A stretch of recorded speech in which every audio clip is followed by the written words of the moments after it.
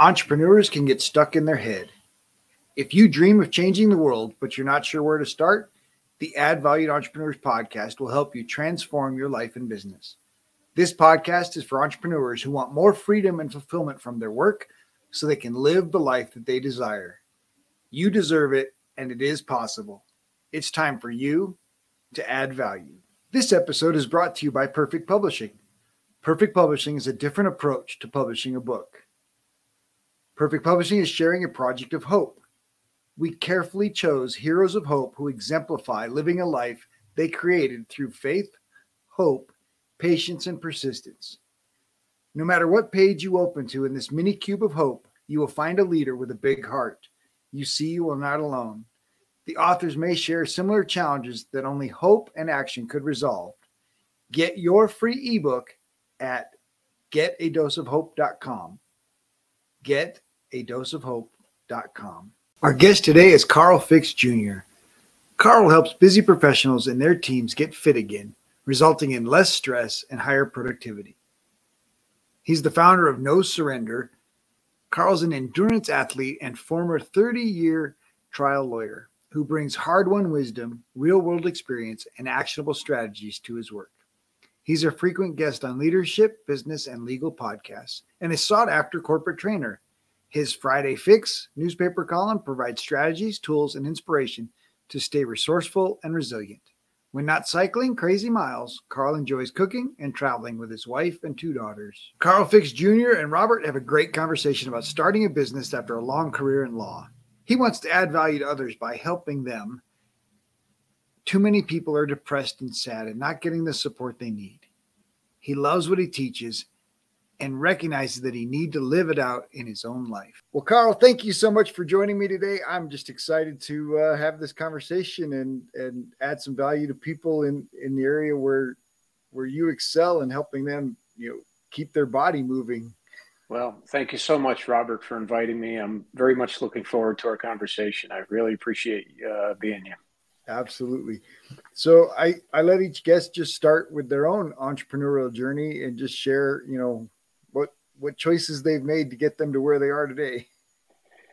Well, sure. I started practicing law in 1988. I spent my career at 2 different law firms in the private practice of law. And in early or mid 2021, I decided to pivot after 30 plus years out of the law. And I founded my company, No Surrender LLC, because I wanted to serve more folks. I'm a big believer in fitness and wellness and self-care and how it can elevate your game on all levels. And I professed as a young guy to practice law so long as I enjoyed it. And once I no longer enjoyed it, I decided to pivot. There were some other factors which we can talk about, but I made a hard stop and a pivot. And I just found that I could be in service to more people doing what I'm doing now. Well, I definitely identify with that, and like that you made the choice. So many people are miserable in their job and no longer enjoying what they're doing and feel like they have no choice and feel like they're stuck. Yeah, and I get that, and I will tell you, I've been asked, lawyers. Let's just cut to the chase. A lot of them have egos. They're really tied up in the title of lawyer. That never really did it for me. I enjoyed the profession. In fact, I loved the profession, and I loved practicing law, and I loved being in court. But the title, Attorney Carl Fix, I could have cared less about that. So when it came time to pivot, it was easier to uncouple. Some folks have asked me, how did you do it? Well, being a lawyer it never defined me. It was a profession. It's a good profession. It paid the bills, among other things. I got tremendous satisfaction out of it. But my birth certificate says Carl. It doesn't say Attorney Carl. So it was easier to pivot because I wasn't caught up in the whole title, power structure of being a lawyer. Nice. That's so important because so many people identify themselves with their career, with the work that they're doing, right? We get asked at so many events and so many places, what do you do? And and of course everybody identifies with, oh, I'm a lawyer, and it's very difficult for many to separate their career from their identity. Right, and I like Jimmy Buffett in the Son of a Sailor song. He talks about lawyers, thieves, and bankers, and I've often listened to that song, wondering how did I get lumped in with thieves and bankers. I don't know if it just rhymed, but yeah, it's again good profession, but easy to pivot when you're not embedded in concrete in that profession. And life's too short, Robert. You know that very well. And why do I want to be miserable doing something I no longer enjoy doing? Oh, so powerful. So let's talk about self-care and the value of self-care and why so many people seem to neglect it. Well, let's start with the basic premise that self-care is not selfish. I think a lot of people conflate those two. I categorically reject it. And the way I look at it is, if you take care of yourself, you then can show up better for all the different communities and populations that you serve.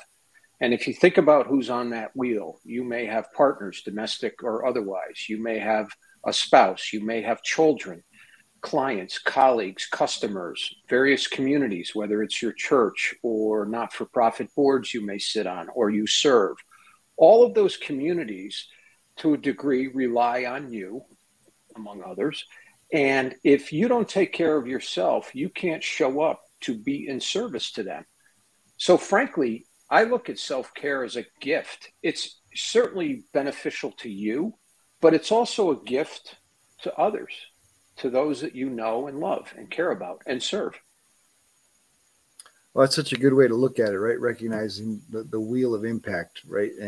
And who are the people that you're impacting, and what kind of impact can you have if you're run down, if you're stressed out, overwhelmed, and just constantly going from crisis to crisis, then you show up at each of those things, and you're becoming a vacuum to those organizations rather than a feeding source. Exactly. And speaking of feeding, we have two daughters. My wife and I have two daughters. And I remember when our first was born, my wife's doctor said to her, "Remember, a hungry mother cannot feed a child."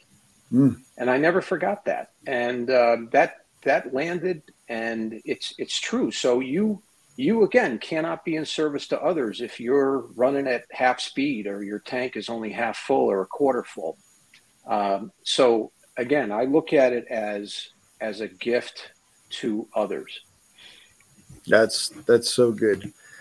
So let's talk about the fitness and wellness space and your desire to jump in and serve people, feeling like you could serve more people and have a bigger impact. Well, we live in a rather sedentary society, and I'm a big advocate of just getting up and moving in whatever form that takes. That's a good starting point. And I think what happens is we're active as younger people, and then there's this societal pressure to kind of just shut it down, or people are intimidated that they may have been gotten out of shape and they have no idea how to get back into some modicum of fitness or some modicum of shape. But the benefits are tenfold. Its impact on mental health. There's such a connection to getting outside and to boosting your mental health. So, and the pandemic didn't help that. The numbers are the numbers. Excessive drinking increased, depression skyrocketed, anxiety. We can go on and on. So we're emerging from that, and this is a great time to kind of take an inventory and say, well, how do we prep for the next pandemic so we're not as impacted? And the benefits are just endless, and they served me very well in my profession, which is why I am in turn sharing what worked for me and helped me navigate a very stressful profession. There are other very stressful professions, but I was able to do that, raise two girls with my wife, remain active in the community and be responsive and in service to others. It wasn't just work 60 hours a week, come home and, close the shades and be done with it. I mean, we have obligations, because while you're working all these prodigious hours, you have this other thing called life. You have life in the evening, you have life on the weekends, and you need to be ready for that. Oh, absolutely. When I think you mentioned the last couple of years and the increase in depression, and obviously people being isolated and a lot of opportunities for community and connection have been, were shut down, for such a period of time. So I guess one of the things that I see or am starting to recognize are the decisions being made right now are still based in fear, and so many things are being fear driven, and of course you don't make your choices out of fear, right? You made your decision out of, I no longer am having fun as a lawyer, and so I'm no longer enjoying being a lawyer, and so now I want to make a bigger impact and do something different. And I think fear holds a lot of people back from those kinds of choices. It does. And I want it to be proactive rather than reactive. And a lot of thought went into this. And just so we're clear, Robert, this wasn't a jump and the net will appear thing. I had given this some thought, and there was an inflection point, which I'll share with you. Last March of 2021, a very, very good friend, colleague, partner, mentor at my firm died in his sleep at the age of 63. Ouch. And it really put me back on my heels. He was a great friend. He was a great lawyer, and he was known in the industry as a great lawyer, but also a grinder. I tried my level best to beat him in the office in the morning, failed. I tried to stay later than him at night, failed. He was a grinder. I went away for a week with my oldest daughter. Midweek, my iPhone blows up, and I get the message that Dan has died in his sleep. That was in March of 2021. And 3 beautiful daughters, beautiful wife, 6 beautiful grandkids, 63 years old. And I thought, you know what? I need to think about this. So that was kind of an inflection point, which provided some fuel to do what I wanted to do. And I thought, if I can reach one person and maybe help them in their journey, then that's a win. And that's what I want to do. I like that. I mean, it's a terrible thing that a tragedy leads to, better choices in our lives, but that's very typical, right? That it's a tragedy that pushes us to make the choice, or at least reflect on the choice of, oh gosh, is that really where I want to go? Yeah. And again, it's a stressful profession, and I'll just give you some numbers. The ALM, which is a legal publication, came out. They have a mental health survey. They just came out with their 2022 numbers about 3-4 weeks ago. And again, these are just in the legal profession, but anxiety and depression hovering around 67%. There were about 4,000 respondents. But here's the number that threw me back big time, because it wasn't in the 2021 study. 19% of the attorneys surveyed said at one point in their career they've contemplated suicide. That absolutely blew my socks off. And we've seen societally that there's been an increase in that. These are alarming things. So how do we as a society help people, help pick them up, not knock them down? People need validation. They need affirmation. They need hope. And, I think we can be part of that solution. Well, I love the phrase you just used, right? Help pick them up and not knock them down. My company name is Add Value, and it's based on Paul's admonition to the Thessalonians: encourage one another and build each other up. And I think that's what humans ultimately were created for. And then there's this fear-driven side of us that knocks people down, that tears others down rather than build them up, because we're afraid that they'll take away our power. You see it. I've seen it in plenty of marriage, in intimate relationships where it's a struggle for power and control, and in order to maintain power, they knock their spouse down and keep themselves a notch up, right? But of course, ultimately, when you knock others down, you're knocking yourself down as well. And so, right. We need to make a commitment to building each other up, to picking each other up, to boosting each other for the greater good as well as our own good, because there's huge power in encouragement. It's a power tool that so few recognize how 100%. much influence we have. Right. And I started back in early 21. I started a weekly post on LinkedIn, and I call it the Friday Fix. It's a riff on my last name. And this, Robert, was my kind of line in the sand. It was almost my Occupy Wall Street. I had enough of this apocalyptic news cycle, and I wanted to push back. And there are a lot of good people doing a lot of good things in the world. So every week for the last 18 months, I've been posting on Fridays, and I just try to add a little nugget of wisdom or inspiration using personal anecdotes, times I've been knocked down in life, observations I've made, and spin it and kind of give, if I can, one little piece of info, inspiration, wisdom, whatever, to help somebody through the following week. And that was the genesis of it. It's like, enough already. I did a post last week, and the saying, Hearst started it in the late 1890s, if it bleeds, it leads.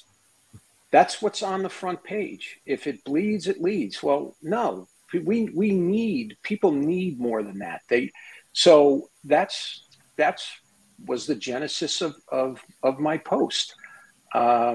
Because we need to help our fellow person. We need to check in.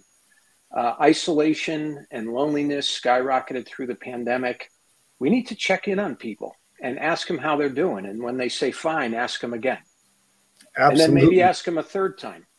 Are you really okay? I mean, I texted a buddy of mine, a former partner, last week. I called him 2 weeks ago, didn't hear back. I texted him, Robert, 3-4 days ago. Very simple. Are you okay? He responded, no. I'm in the middle of something. I will call you. So he knows that, and he did say, I know that you're there for me, but I'm worried about the guy. So I checked in with him. Are you okay? And responded immediately, no. Okay, well, we need to help this guy somehow. Yeah. Well, and I think that's paying attention to that sixth sense, right? To that intuition, and recognizing, if a name pops into your head, send them a text, write them an email, respond. I think we were built for relationships, and so much in our culture is relationship breaking, and we've made it okay to just walk away from relationships, and especially when you change careers, right?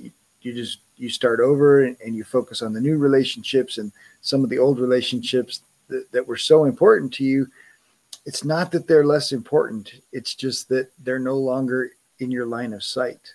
Right. And I'll tell you, one of the most, I was so grateful when I left my law firm.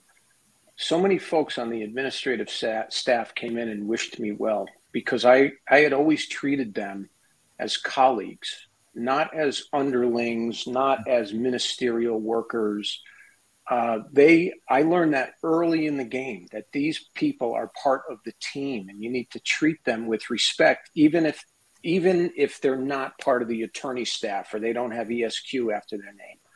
The IT person is as important to the team as the paralegal or the partner in charge of a file. It might be more important, because let the partners try to figure out the tech if the IT guy's not there. Oh, yeah. My sister's a registered nurse by trade. She always told me the nurses know more than the doctors. Nurses know more than the doctors, because they spend more time with the patients. They're with the patient far longer and know where the patient's baseline is, to know if something's changed or different. Where a doctor's in and out of there, they have no idea, and they trust the nurses for so much of the impact. And in the church world, and I think also in the business world, but in the church, we recognize the janitor is the most important person on the staff. because if your bathrooms are dirty, no one's coming back. Absolutely. And if you don't recognize that, and I one of the things I've recently been teaching about is value. Value is an important word in my life, but somehow in our culture we've made it okay to categorize humans by a different value and say that one group of humans is more valuable than another, and the idea in a law office that the lawyers are more valuable than the administrative staff. Obviously, they can create more revenue, but that doesn't mean that they're more valuable, right? And any of the atrocities that are happening in our world are happening because somebody's in their mind has said that one group of human beings is more valuable than another. Yeah, and I'll share this anecdote. It was very powerful. Years ago, I'm talking 20 to 25 years ago, I was doing some work representing a police department in a federal lawsuit. And there were a number of attorneys that were involved in this lawsuit. And we were in the judge's chambers, a federal judge in Hartford, Connecticut. And one of the lawyers began to disparage the woman who filed the lawsuit and was saying some not nice things about her, which stunned me because we were in the judge's chambers. And the judge stopped this lawyer cold and looked at him and raised his hand and finger and said, "You need to remember something. Even a prostitute can be raped." It's a little guttural, but boy, did that land. Even a prostitute can be raped. And the lawyer looked at the judge as if to say, "What are you talking about?" And he said, "We are all human beings. We all have dignity. While prostitution may be that person's chosen profession, if she says no, no means no and can still be raped." And again, a bit guttural, but boy, I've never forgotten that. And if you treat people with dignity and respect, the guy holding the sign that he's homeless, he more likely than not doesn't want to be there, but may not have a safety net. And I took tax law in 1986. There's one thing, Robert, I remember from tax law, the definition of insolvency, where your liabilities exceed your assets. Yeah. And I remember coming out of law school, looking at my checkbook, paying my student loans, going, I'm legally insolvent, also known as broke. Most Americans are, and that's the sad thing, is they spend 105% of their income. Exactly. So that person holding that sign may not want to be there, may not have that safety net. When I was a young lawyer, I volunteered in town at a soup kitchen, and we did it on Sundays. And there was a gentleman who came every Sunday in a suit and a tie and a hat. And this was his Sunday meal. And he carried himself with such dignity. I just thought, I'm sure this gentleman does not want to be in a soup line, but figured if I'm in the soup line, I'm going to treat everybody in the room with respect. And I never forgot that guy. Showing up in the suit and tie. So really what we're talking about is character, right? And the opportunity to be your authentic self. And I think online business has created this temptation for some to be somebody that they're not, to try to imitate others. What have you found in your short time in building your business of the value for Carl to be authentic and put himself out there and be your real self? I think it's the only way to go. It's the only way that I've conducted myself, frankly, in my life. Again, I'll tap my friend Jimmy Buffett. There's a line, "I am who the hell I am." And that's the way it is. And I got some social proof from a friend and colleague, and it was very short, but it was very impactful. It was, quote, "Carl brings the hard-won wisdom," end quote.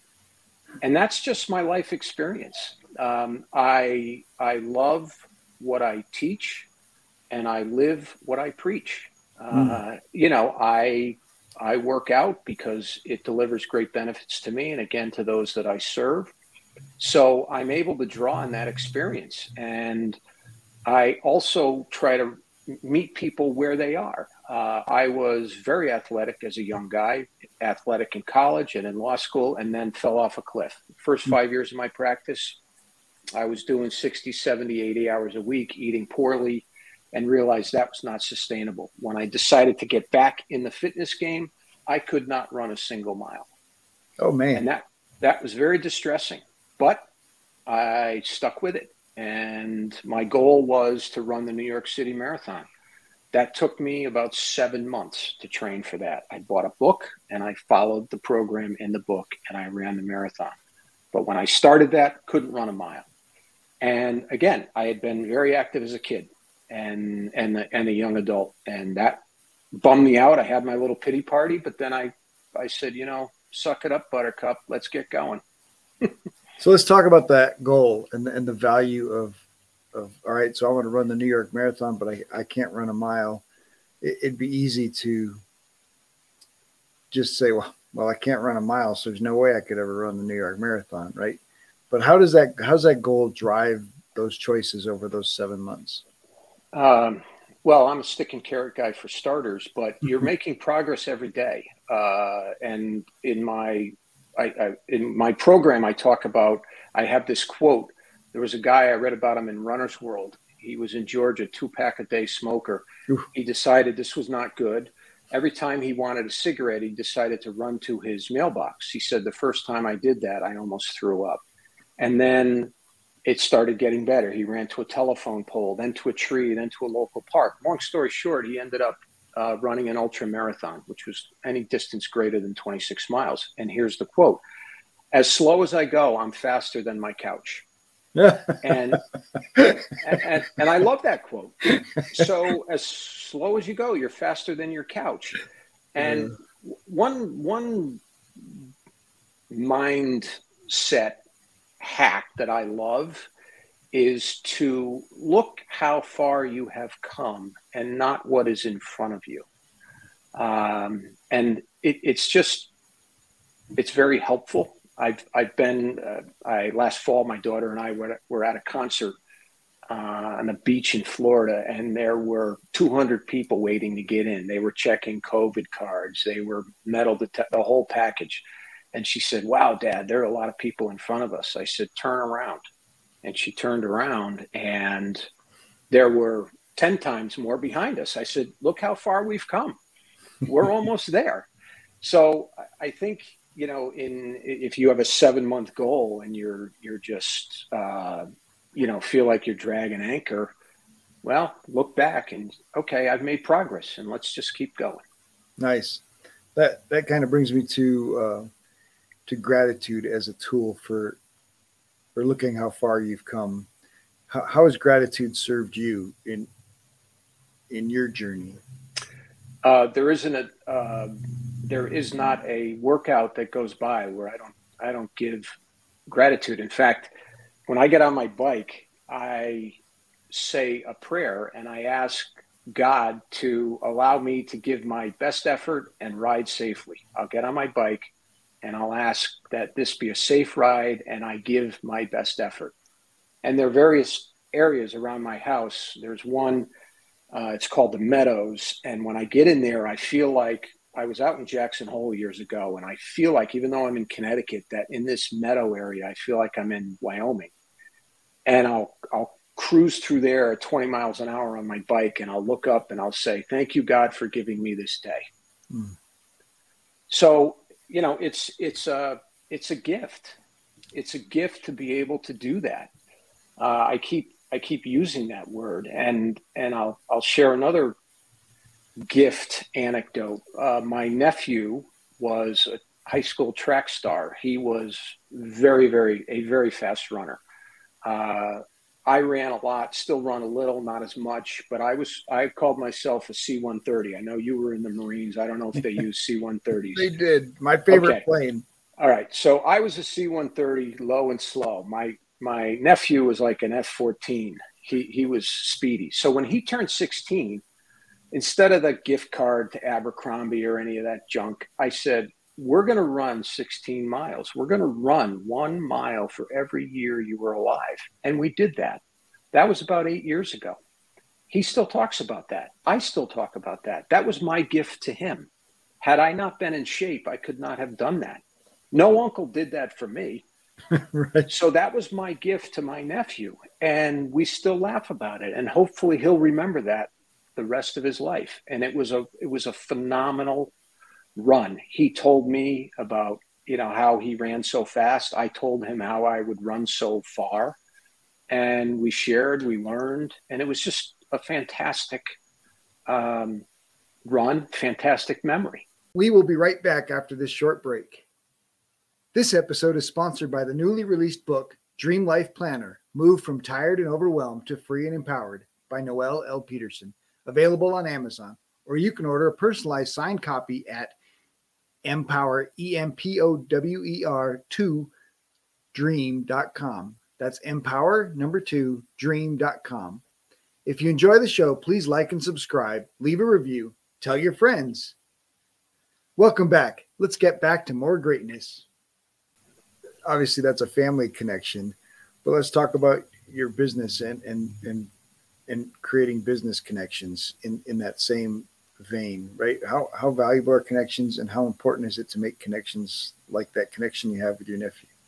I think it's very important. I've gravitated to the one-to-many. I really enjoy speaking with groups, whether it's community groups or law firms or insurance companies.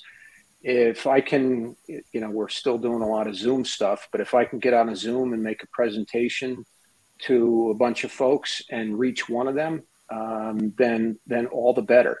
And there are, you asked about the fitness space. It's crowded. So how do you differentiate yourself? Well, again, this is what has worked for me in my career. And it's not, I don't read a bunch of books and then spout what's been in the books. I tell folks, when Carl Fix was, a trial lawyer, and doing this with his wife and 2 kids, and doing this on these 2 not-for-profit boards, and oh, by the way, working 70 hours a week, he was still fitting in, a workout in the morning for a number of reasons. And I'll share with you how I did that. So again, I just think we can be more productive and less stressed if we embed this fitness component in our daily and weekly routine. Yeah. So obviously what differentiates you is one step. The other step is differentiating your audience, right? Knowing your niche, who you really want to serve. And it sounds like one-to-many. So you want to do group teaching or coaching, and you want to do, sounds like you feel comfortable in the corporate space, in, serving people that are in office spaces, right? The cubicle club, yeah. I do, but I'll tell you this, and I'll one of the ways when I was practicing law, one of the things that I like to do, I represented a very large construction company, and there were lawsuits against their drivers. Now, these drivers were Teamsters. They may not have wanted to be in a room with a lawyer, but they were, because they were sued. And I would say to them, listen, I don't have my commercial driver's license. You do. If I got in your truck, I would rely on you to tell me how to drive that truck. I would be in your world. You are now in my world. So I would ask you, let me drive the truck for you. And if I were in your truck, I would follow every step that you told me in order to drive that truck safely. So you're now in my world. I've lived in this, and I'm going to help you drive the truck in my world. And that would settle everybody down. And then all of a sudden we would have a great relationship. And it wasn't, oh, Carl Fix, Mr. Lawyer guy, educated person who speaks, way up here, and he'll never understand me. We were eye to eye. We were at the same level, and that worked well. So while I'm extremely comfortable talking to lawyers, I speak their lingo, it's folks that are busy, because the biggest objection to getting back in the fitness game is time. And that's a universal problem. Well, it's actually a universal excuse. Well If we're, said. if we're Better honest. said. Yeah. Yep. And Busy's the most abused word in the English language. right. So I have a picture of a Starbucks line in my slide deck.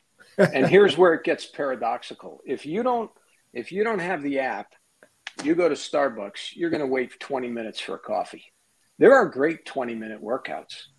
So to me, it's paradoxical. I love coffee as much as the next guy, but if I'm going to forego my 20 or 30-minute workout so I can go to Starbucks and wait in line for 20 or 25 minutes for a coffee. I'm not sure why that is, but it's a societal thing. So yeah, it is an excuse, and there is time. We find time for the things that we want to do, don't we?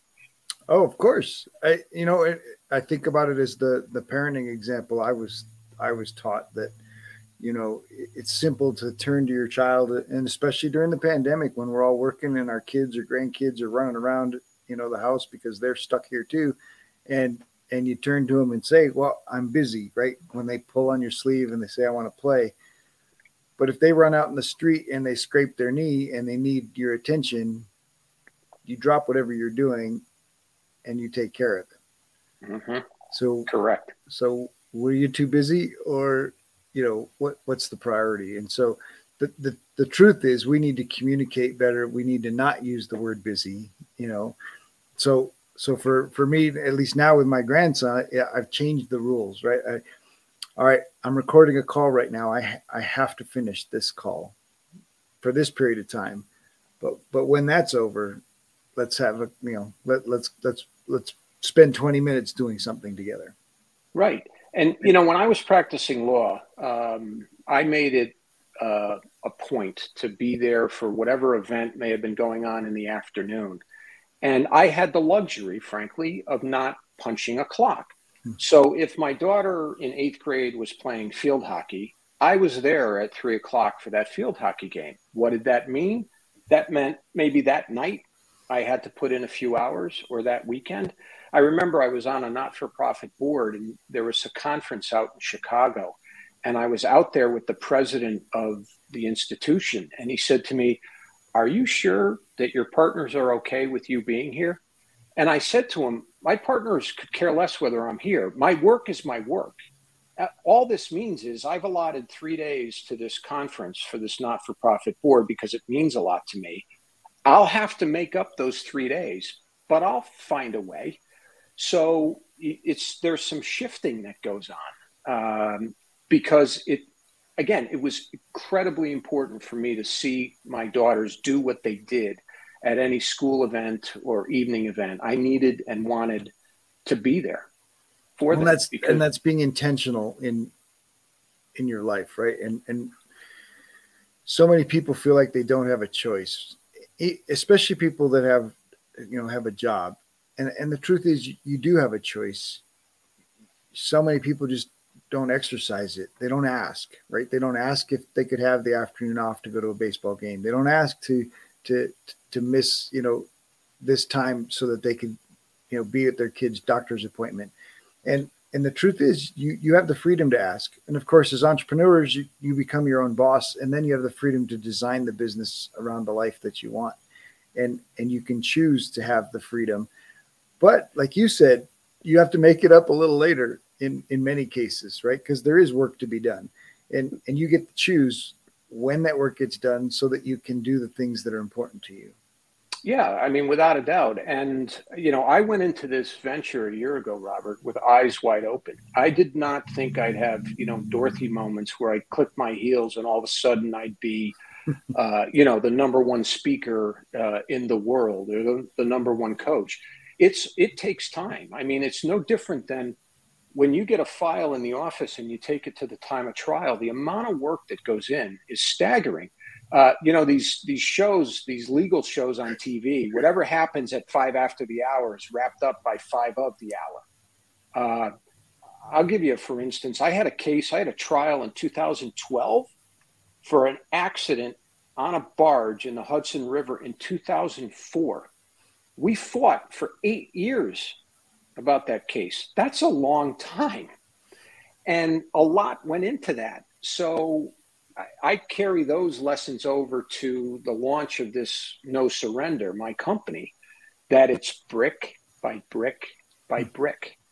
And you can't half-ass it. That's, one of my sayings, because I go to a cardiologist preemptively. I go twice a year. I do a stress test. And on a recent stress test, he pulls the results and he looks at me, he says, well, Carl, you cannot half-ass a stress test. But that's so true about everything else. You can't half-ass the practice of law. You can't half-ass being an entrepreneur. You just can't half-ass it. Well, the truth is there's many that do. and they get the results according to the work, right? But yeah, we've created a culture of comfort, and the truth is there's many people that are just content with, I'll do just enough, right? Do just enough not to get fired. And the company will pay me just enough that I don't quit. Mm-hmm. Yeah. I mean, there's a lot of just enough going on. Yeah, I would agree with that. And I think your business is so important because there's so many people that have lived their lives thinking it won't happen to me. I've got plenty of time when it comes to their health. Yep. I can eat the donut today. I can eat the bagel with cream cheese. I can eat the hamburger at lunch and I'll be okay because I got plenty of time to do that later. In the last, people say things happen in threes. I don't know if it's the Holy Trinity. I don't know what it is. But in the last 2 months, 3 friends of mine, I'm knocking on 59 years old. 3 friends of mine told me that they were recently diagnosed with various forms of cancer. So, we're kind of in the zone. But I'm doing my level best to to stay fit. And I'll talk about my kids for a minute. My wife and I made a conscious choice to have children. I want to see my children live long and prosper. Amen. So as much as I do it for me and again, the communities I serve, I want to be an example to my kids. And you look at their examples all over the place. I'm a big fan of the Rolling Stones. You look at Mick Jagger. This July, Mick Jagger will be 79 years old. They're back on tour in Europe.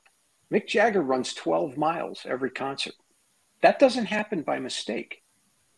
He puts in the effort, and as a result, Rolling Stones fans around the world have this gift of Mick Jagger strutting and singing, and he's still bringing it. So why can't we all do that? I mean, why can't we all do that? Well, and it's choosing your priorities, right? And being intentional. And I think so many people are living by default instead of by intention. And so helping people recognize, A, you have a choice, and B, you have the responsibility to exercise it. Now you need to decide what your why is, right? So in your case, I want to see my kids prospering in their lives. I want to spend time with my grandchildren. And those are things that are important. And that becomes a driving force for this intentionality for your health, this intention. Yeah, it's harder to eat healthy in our current situation, our current culture. It's harder to choose to make time to exercise. It's not necessarily easy to take, it's not easy and natural to take the best care of your body. But when you do it, the results are overwhelmingly rewarding. Agreed. And I'll tell you another thing that I love in your book, your Own Your Shit chapter, number 2, right? My Friday Fix, which I've mentioned, I end each one, own the day, own the weekend, Carl. Ownership is a big deal to me. Now, in Connecticut, under our rules of practice and in federal court, for instance, as well, when a lawyer signs his or her name to a pleading that's submitted to the court, they're certifying that pleading is being filed in good faith and not to delay, harass, or annoy your opponent. So for 30 plus years, I've been signing my name. Back in the old days, the actual signature, now the e-signature, certifying, owning it. That document said Carl R. Fix Jr. I owned it, couldn't escape it. I'm a big believer in that, which is why I ring off every week. Own the day, own the weekend, own it, take ownership of it. So, you're own the shit. I love, love, love that.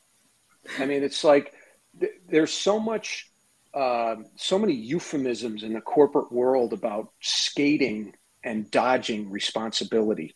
Drives me crazy. I will tell you, in 2013, I transitioned out of the law for a few years and ran a foundation. And I changed a few things. I inherited a team. I would say, we're going to change this. And the team would look at me and I'd say, listen, if this fails, it's on me, Carl Fix. If it succeeds, it's all of us around this table. And then you'd get ownership. You'd get buy-in. Oh, okay, that's a great idea, Carl. Because they knew I was going to fall on the sword. But it's like the train is leaving the station. Do you want to get on it or not? And just step into it and own it. Well, and there's so much that people feel like their lives are out of control. They feel like they don't have control of the world, and so they're stressed out. Their anxiety levels are high. All of these things. But the crazy part in that is that because they feel like everything's out of control, they feel like they're out of control, and they don't have anything that they can control. And there is a great deal of things in life that you can control and you can take responsibility for. And when you do, the stress and anxiety starts to go down because you start to figure out all the things that you cannot control and you let them go. Mm-hmm. Yeah. And there's huge power in that.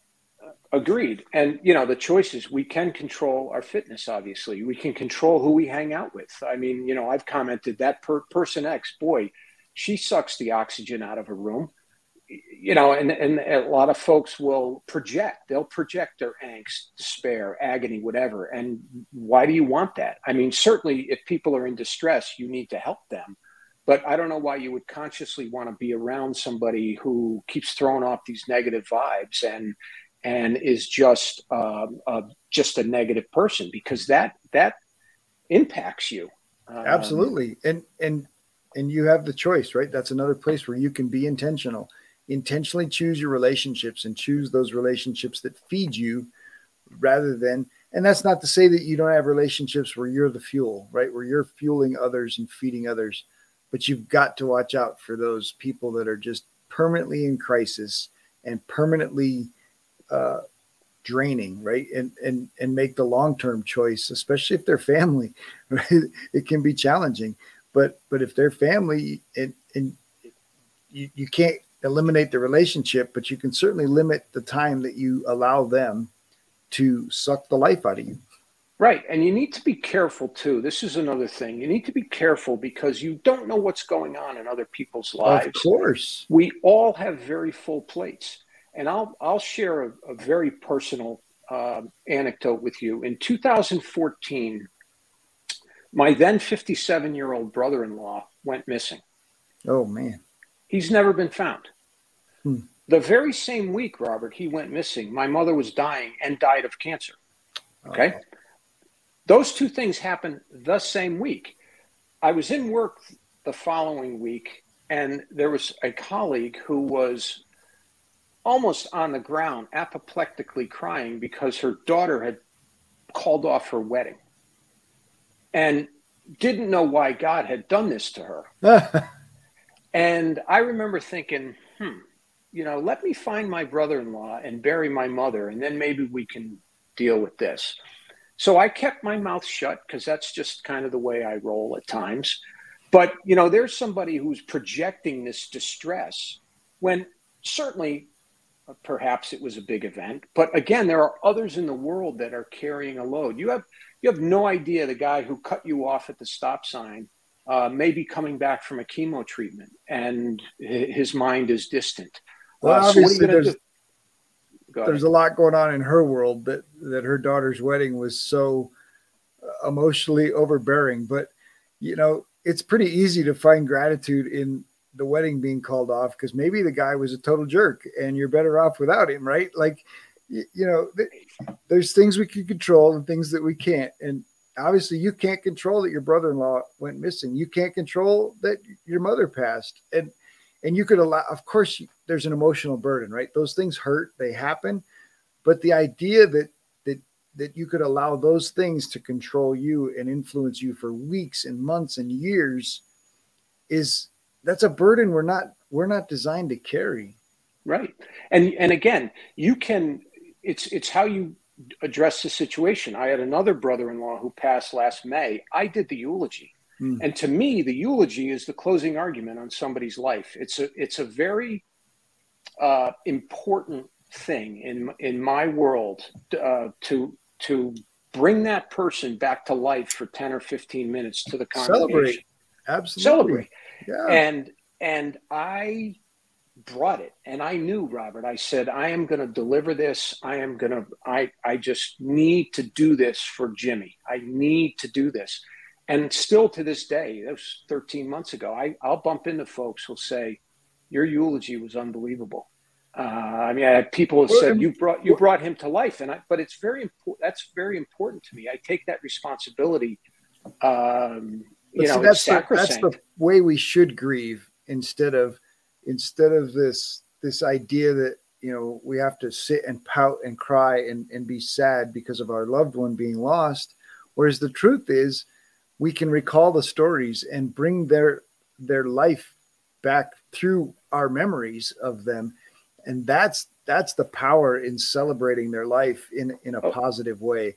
Without a doubt. And you do so much more for the world when you celebrate somebody's life in a positive way, rather than, spending months and years in this. In fact, there's a young man that's my dad's been helping and trying to help.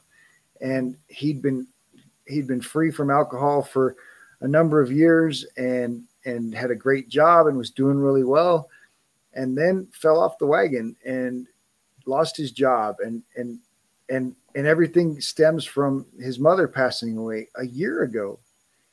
And all of us deal with loss. Everybody, it happens to everybody. There's no one that escapes the death clause. No, I know. And so we need to be able to help people deal with that in a much better way, and recognize that you can't control if your loved one passes. Right. But you can control the stories that you tell. Without a doubt. And I'll tell you this, that's a great feed into this. When my mother passed, I did her eulogy.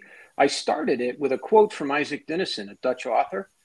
And the quote is, all sorrows can be born if you tell a story about them.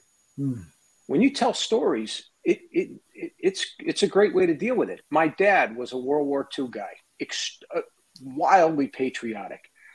All we did when we were kids was go to parades. He just loved this country. When he passed, we met with the funeral guy, and he says, okay, now the recessional hymn is going to be whatever, some funeral dirge. I said, no. I said, we're doing the Battle Hymn of the Republic.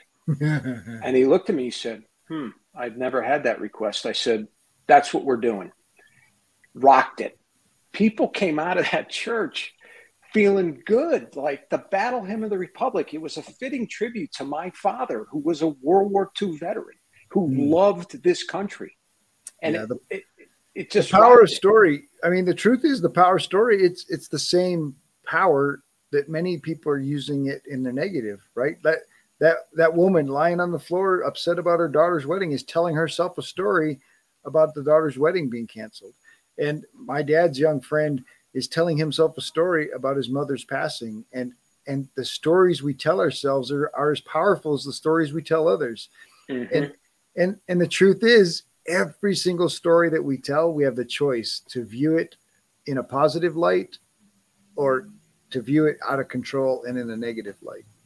Yeah. There was a funny post the other day. There's a guy, Chris Doris. I'm not sure if you're familiar with him. I'm familiar with Chris. He's been on the show. His post the other day, he was talking about a rock hit his windshield and it splintered. And his first reaction was, oh, this sucks. But then he recalibrated and said, thank you, windshield, for saving my face. And I read that and I said, perfect. That's just perfect. Thank you, windshield, for saving my face. And it takes a second sometimes I mean, there's still that second where you go, well, that sucks. Yeah. Now what? But then in that now what question, you can go, oh, that rock could have hit me in the face if that windshield wasn't there. That's fantastic. Yeah, exactly. So, that's just more wisdom from Chris Doris. All right, Carl, I love to hit on the family side of things, and you've had a nice long relationship with your spouse, and just what's your most memorable date? It was actually on our honeymoon. We were in Italy, and we had lunch in this little town in Sicily called Mondello. And even though we were newly married, it felt like our first date. And I have not been back. That was 1994, and I'd love to go back. It was one of the most peaceful meals in one of the most beautiful settings, and it still, I think about it quite often when I see the beach. Sounds like you need a speaking gig in Italy. Yeah, well, I'm trying. How have routines served you for your business, for your personal development? Extremely important. I mean, life is a matter of routine. When the routine's out of whack, we get out of whack. So I like to work out in the morning because, again, back to this ownership, I work out in the morning. I own it. Nobody can take it from me. It's in the bank. So I make it a point of working that in. Like, my youngest daughter is a junior in high school. She wanted to ride to school today. I'm looking at my schedule. I said, okay, I need to move things up. So I got up a little earlier today, got my workout in, did what I had to do. And then whatever happens today happens, because I banked it and I own it. So very important to me to have that routine. All right. So we can either do talk about play and fun, or we can tie play and fun into what you love to do in your free time with your family. Okay. We loved as a family to, this will shock you, but we like to do vacations that center around hiking and activities, motion. We went 3 years ago to Italy and hiked the Cinque Terre, those 5 towns. That was one of the best vacations. You hike all day, break a sweat, burn some calories, and then you're eating some pesto and drinking the local wine. That's the way to go.